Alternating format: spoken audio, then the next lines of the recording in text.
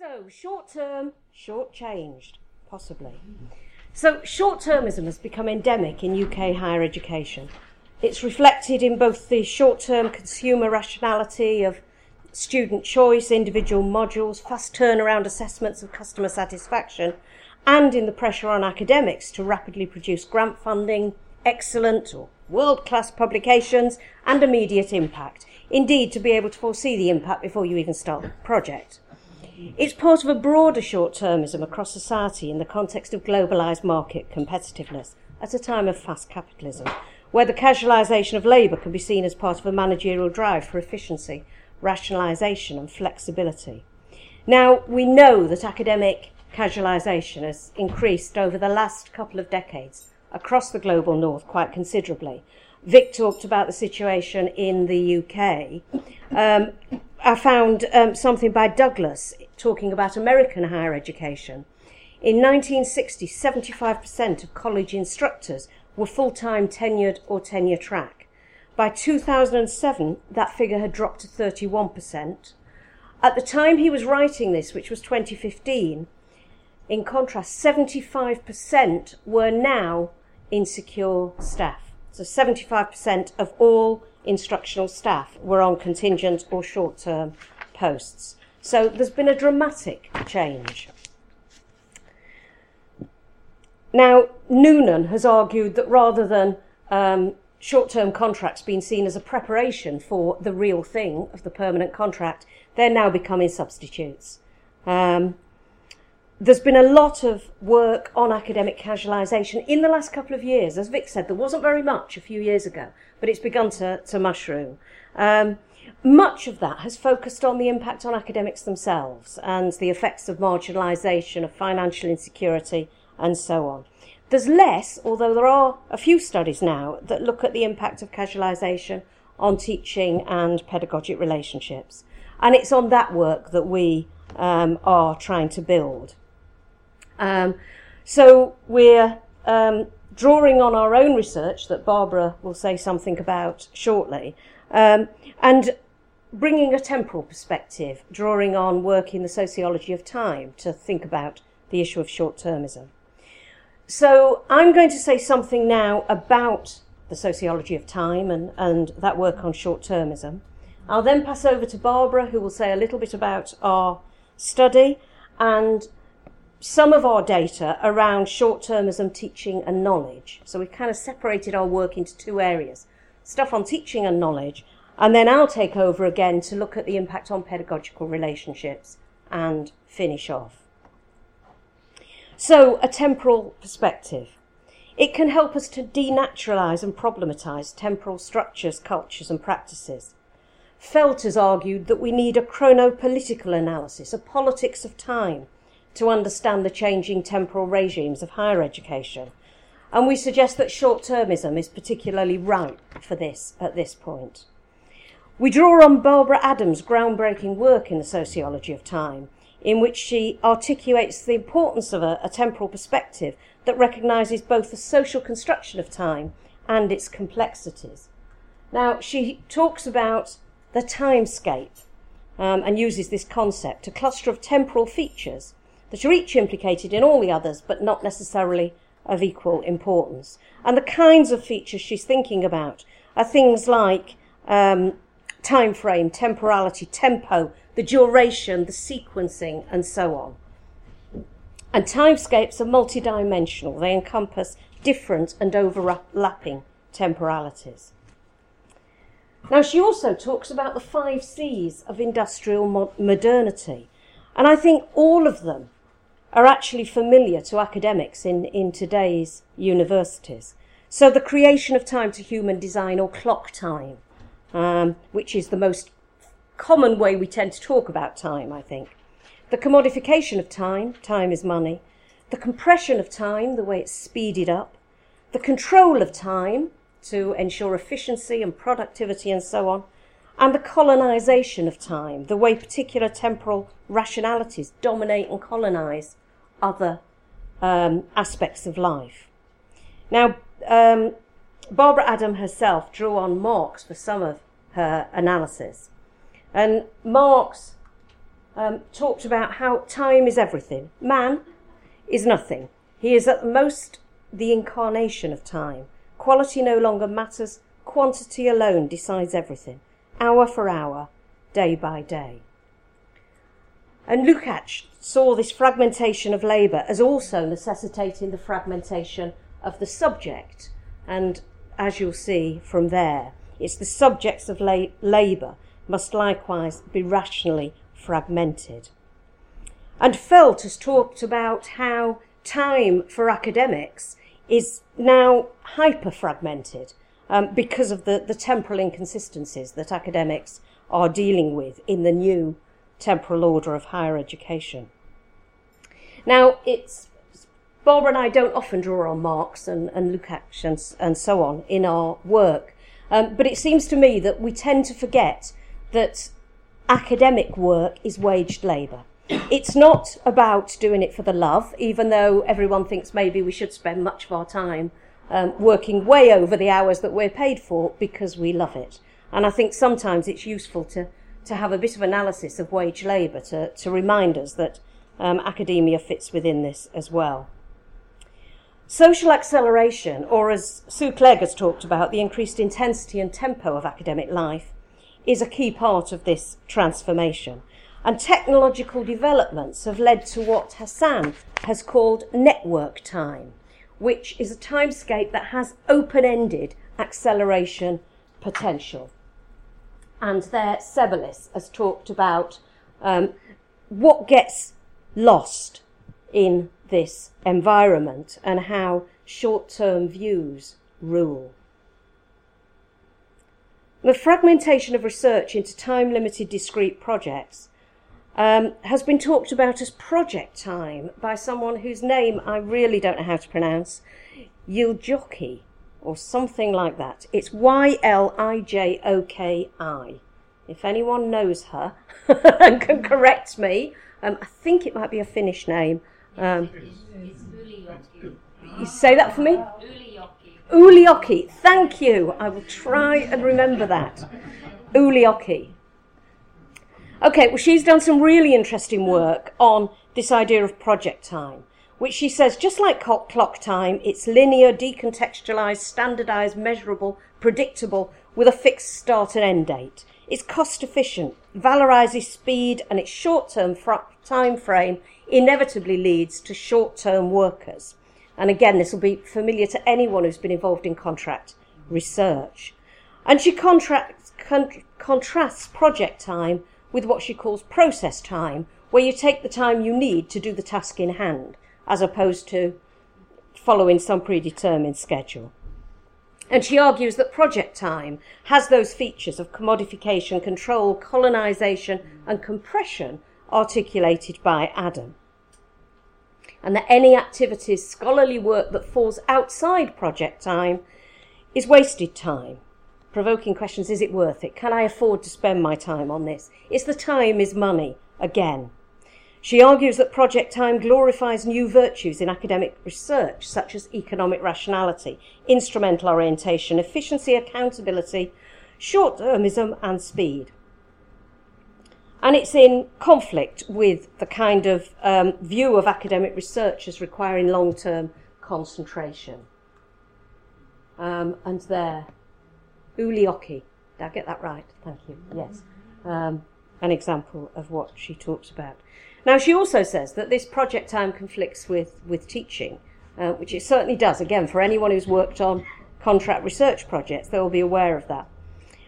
Because both have their own temporalities. Of course, teaching can be seen to also have short and fixed timeframes of classes, semesters, assessment deadlines, and so on.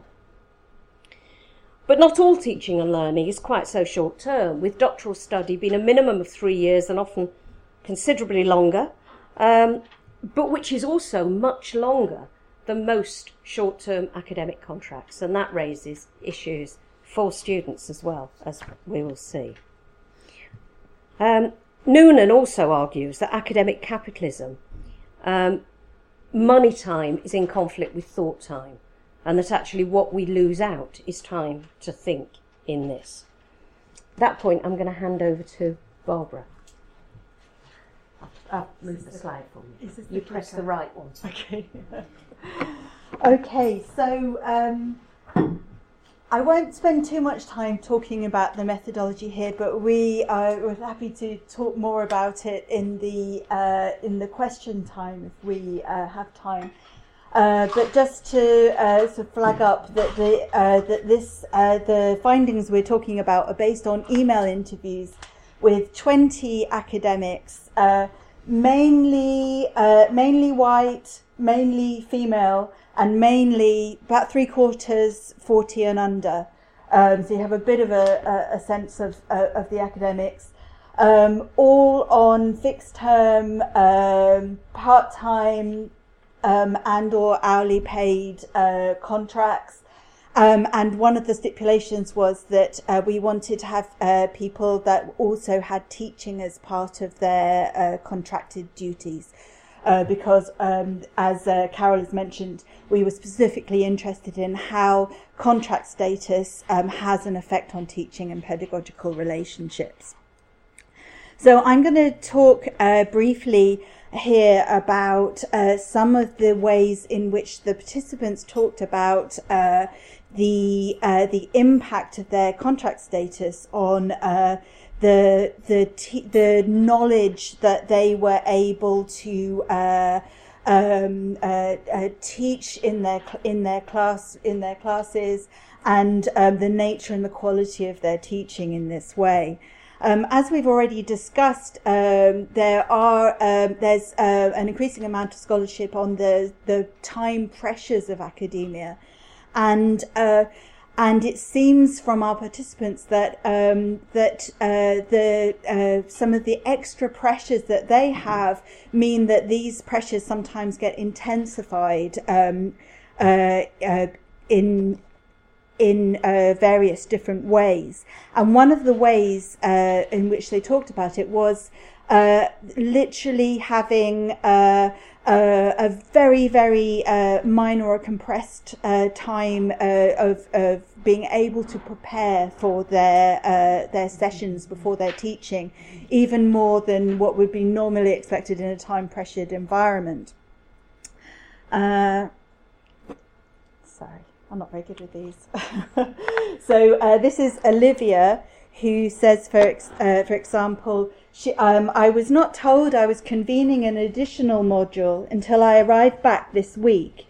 There was no forewarning or handover or time to prepare, and many colleagues in my position have experienced similar issues.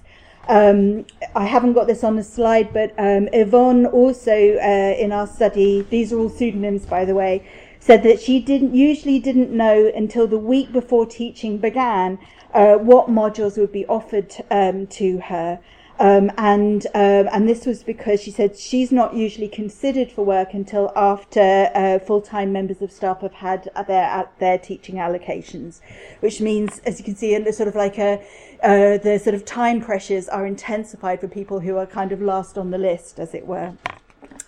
We had another participant, Lewis. He had worked for 10 years in the same Russell Group University, and he talked about the difficulties. This is Lewis here. I don't know how many of you can read this, but again, hopefully we can circulate some of this material as well. He said that the difficulty for him is that he goes from contract to contract. That the contracts typically run out at the end of August, and the new contracts are supposed to start in September. But usually that he might be having a period where he's only just gone for the interview, got a formal job offer right at the beginning of September, and he's not in a position to, or is not willing to sort of like bet that he will be successful in order to start preparing for his lectures. So therefore, he has to sort of like start from a very short notice, if and when he's given the go ahead. And of course, that impacts on how he feels. You know, he said the material's not as good as I would like it to be. And of course, this continual issuing of contracts takes a lot of time and emotional labour. and energy for the staff involved, and also for the university administrators as well. And Olivia here explains she feels that it's a lot of extra time taken every semester, each time a contract is started, ended or adjusted. It's very stressful and leads to all sorts of complications and confusions in departments. And that a knock-on effect of those sort of confusions was that she only found out about one lecture she was supposed to give 25 minutes before it was due to start on the other side of the campus. And thankfully, she said she was prepared for that. But then there was quite a few issues of this kind of ultra short-termism, as it were.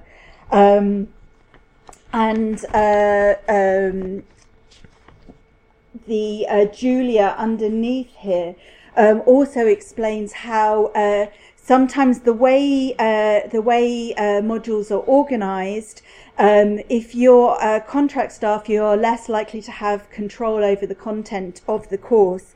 She was talking about at the university where she worked and the module that she was teaching on, because there were quite a few tutors teaching on this, the idea was that everybody stuck to the same rigid teaching plan that the module coordinator set. But she talked about how often this plan was only given to her maybe late at night, the night before the seminar. So, or even sometimes the morning of the seminar. And so she felt that she wasn't able to really address any of the questions that students might have as to, okay, what's coming up on this course? When are we going to do X, Y, Z? Because she didn't know about it herself. And she felt it was sort of eroding the tiny amount of autonomy or agency she felt she had to bring into the sessions, where if she did have enough time, she would like to sort of like make, to plan the way that she would be able to give over that content. But the lack of time to do this meant that she felt that she didn't really have any time to inject any of her own knowledge or expertise in there. And she talks about something that came up a lot about the embarrassment of how this might look to students and to other academics, and we look elsewhere about the emotional work done to try and sort of cover up or cover for the institution in relation to this embarrassment. She says it was incredibly embarrassing. It's unprofessional to tell students why you do not know this information, but avoiding telling them meant that you looked like an incompetent teacher. So that was something that came up quite a lot.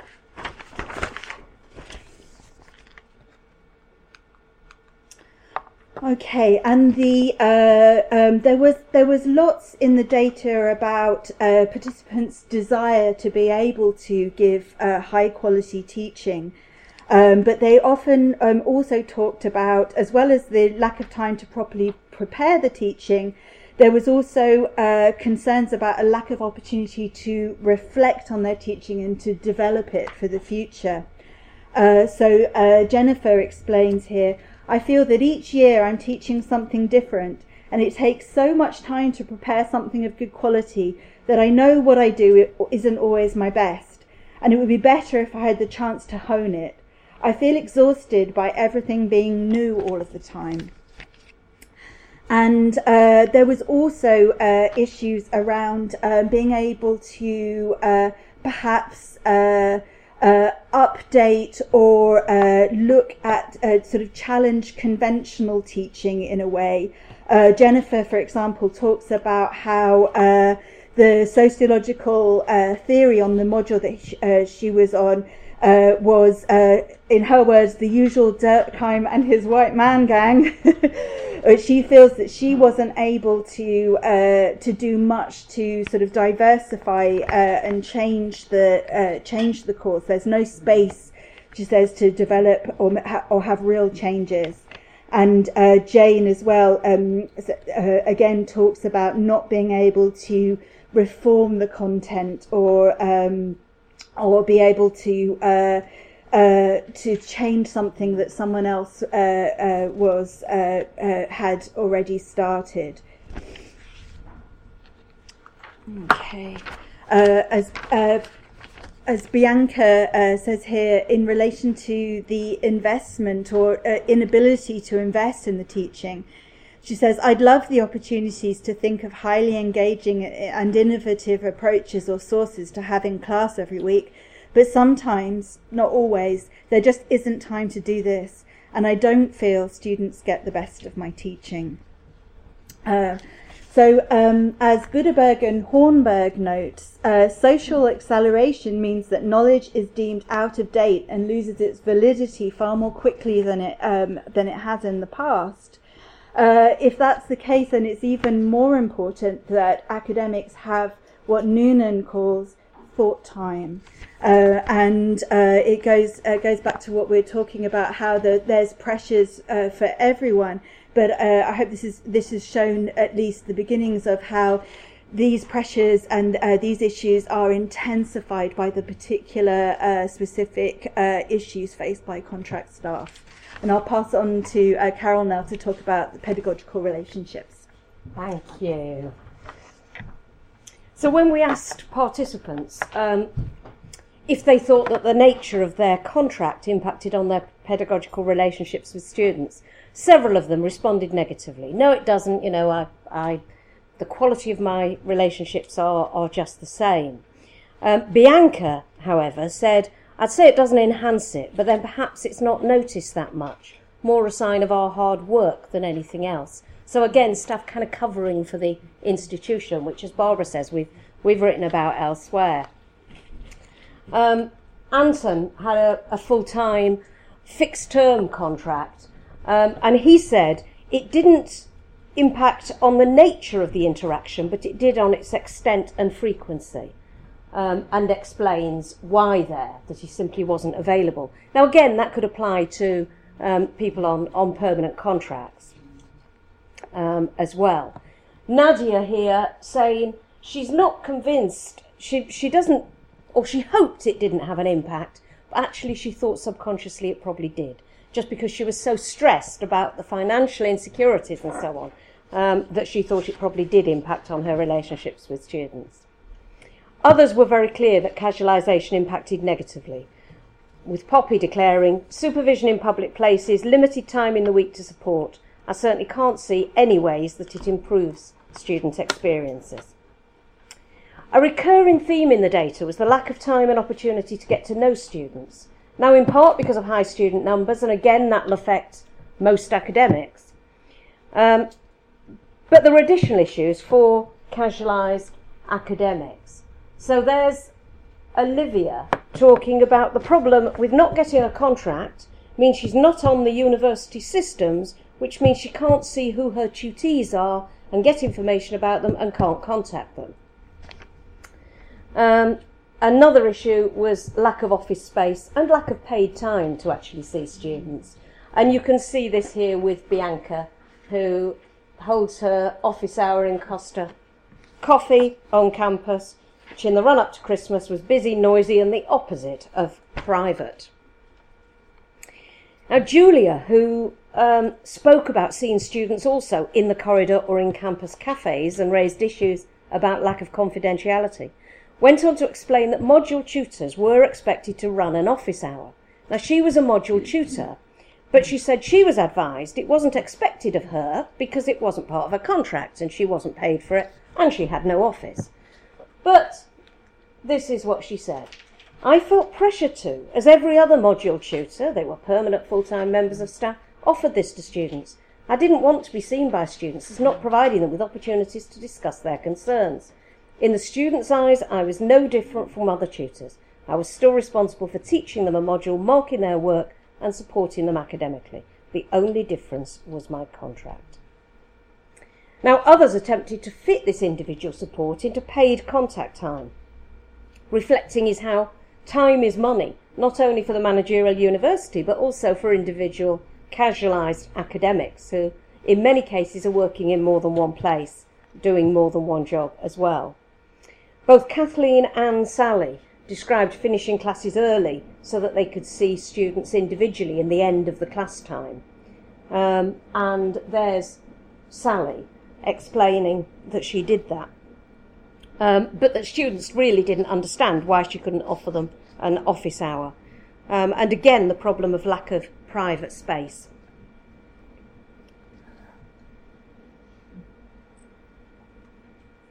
And Jane, I don't have an office. I'm not paid to hold office hours, so I don't. And face-to-face interactions with students simply don't exist.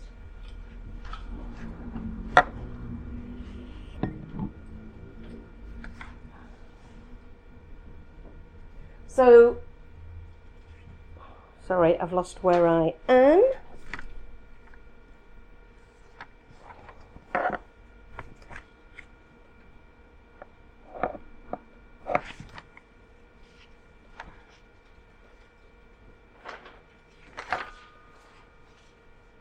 Sorry, I will find where I am in a minute.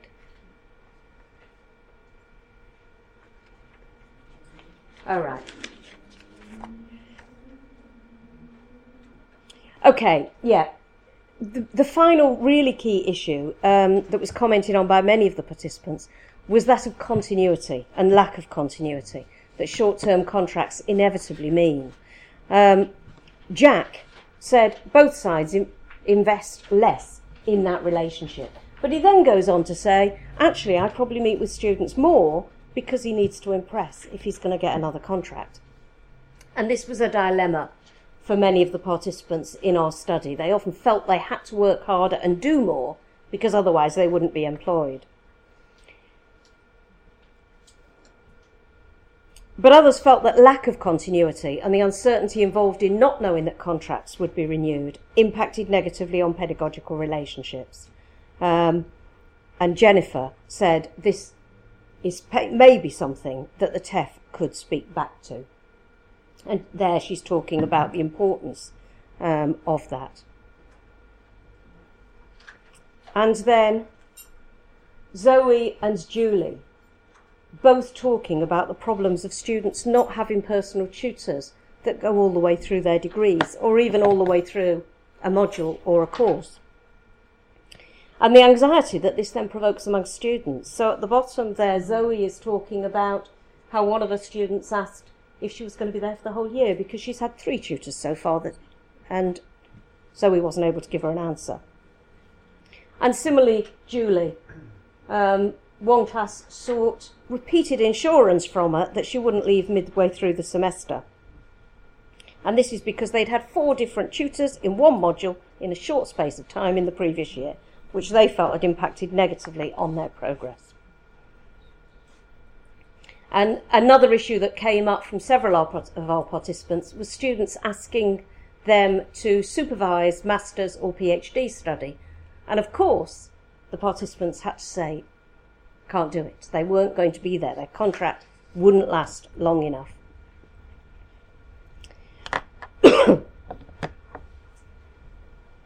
And so Kathleen kind of summed up the situation.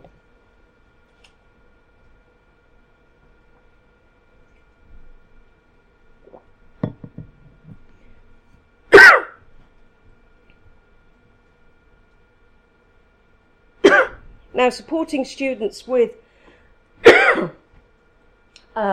special or specific needs was something that came up in the study as well. And here we have Jane, Serena and Bianca. Excuse me. I've got some water. Not helping that much. All talking about the problems that they have, getting information about specific students.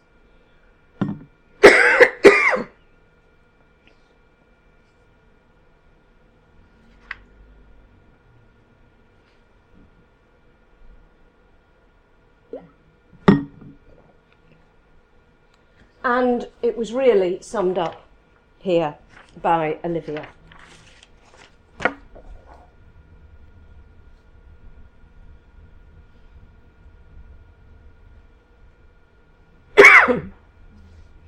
So to conclude, before I lose my voice completely, whilst at least some of the issues raised by the participants in the study will be very familiar to academics regardless of their contractual status, and everyone will, we're sure, be aware of some of the difficulties created by the conflicting temporalities of higher education, we're in no doubt that these are made far worse by the short-termism that casualised academics on temporary contracts and their students have to deal with.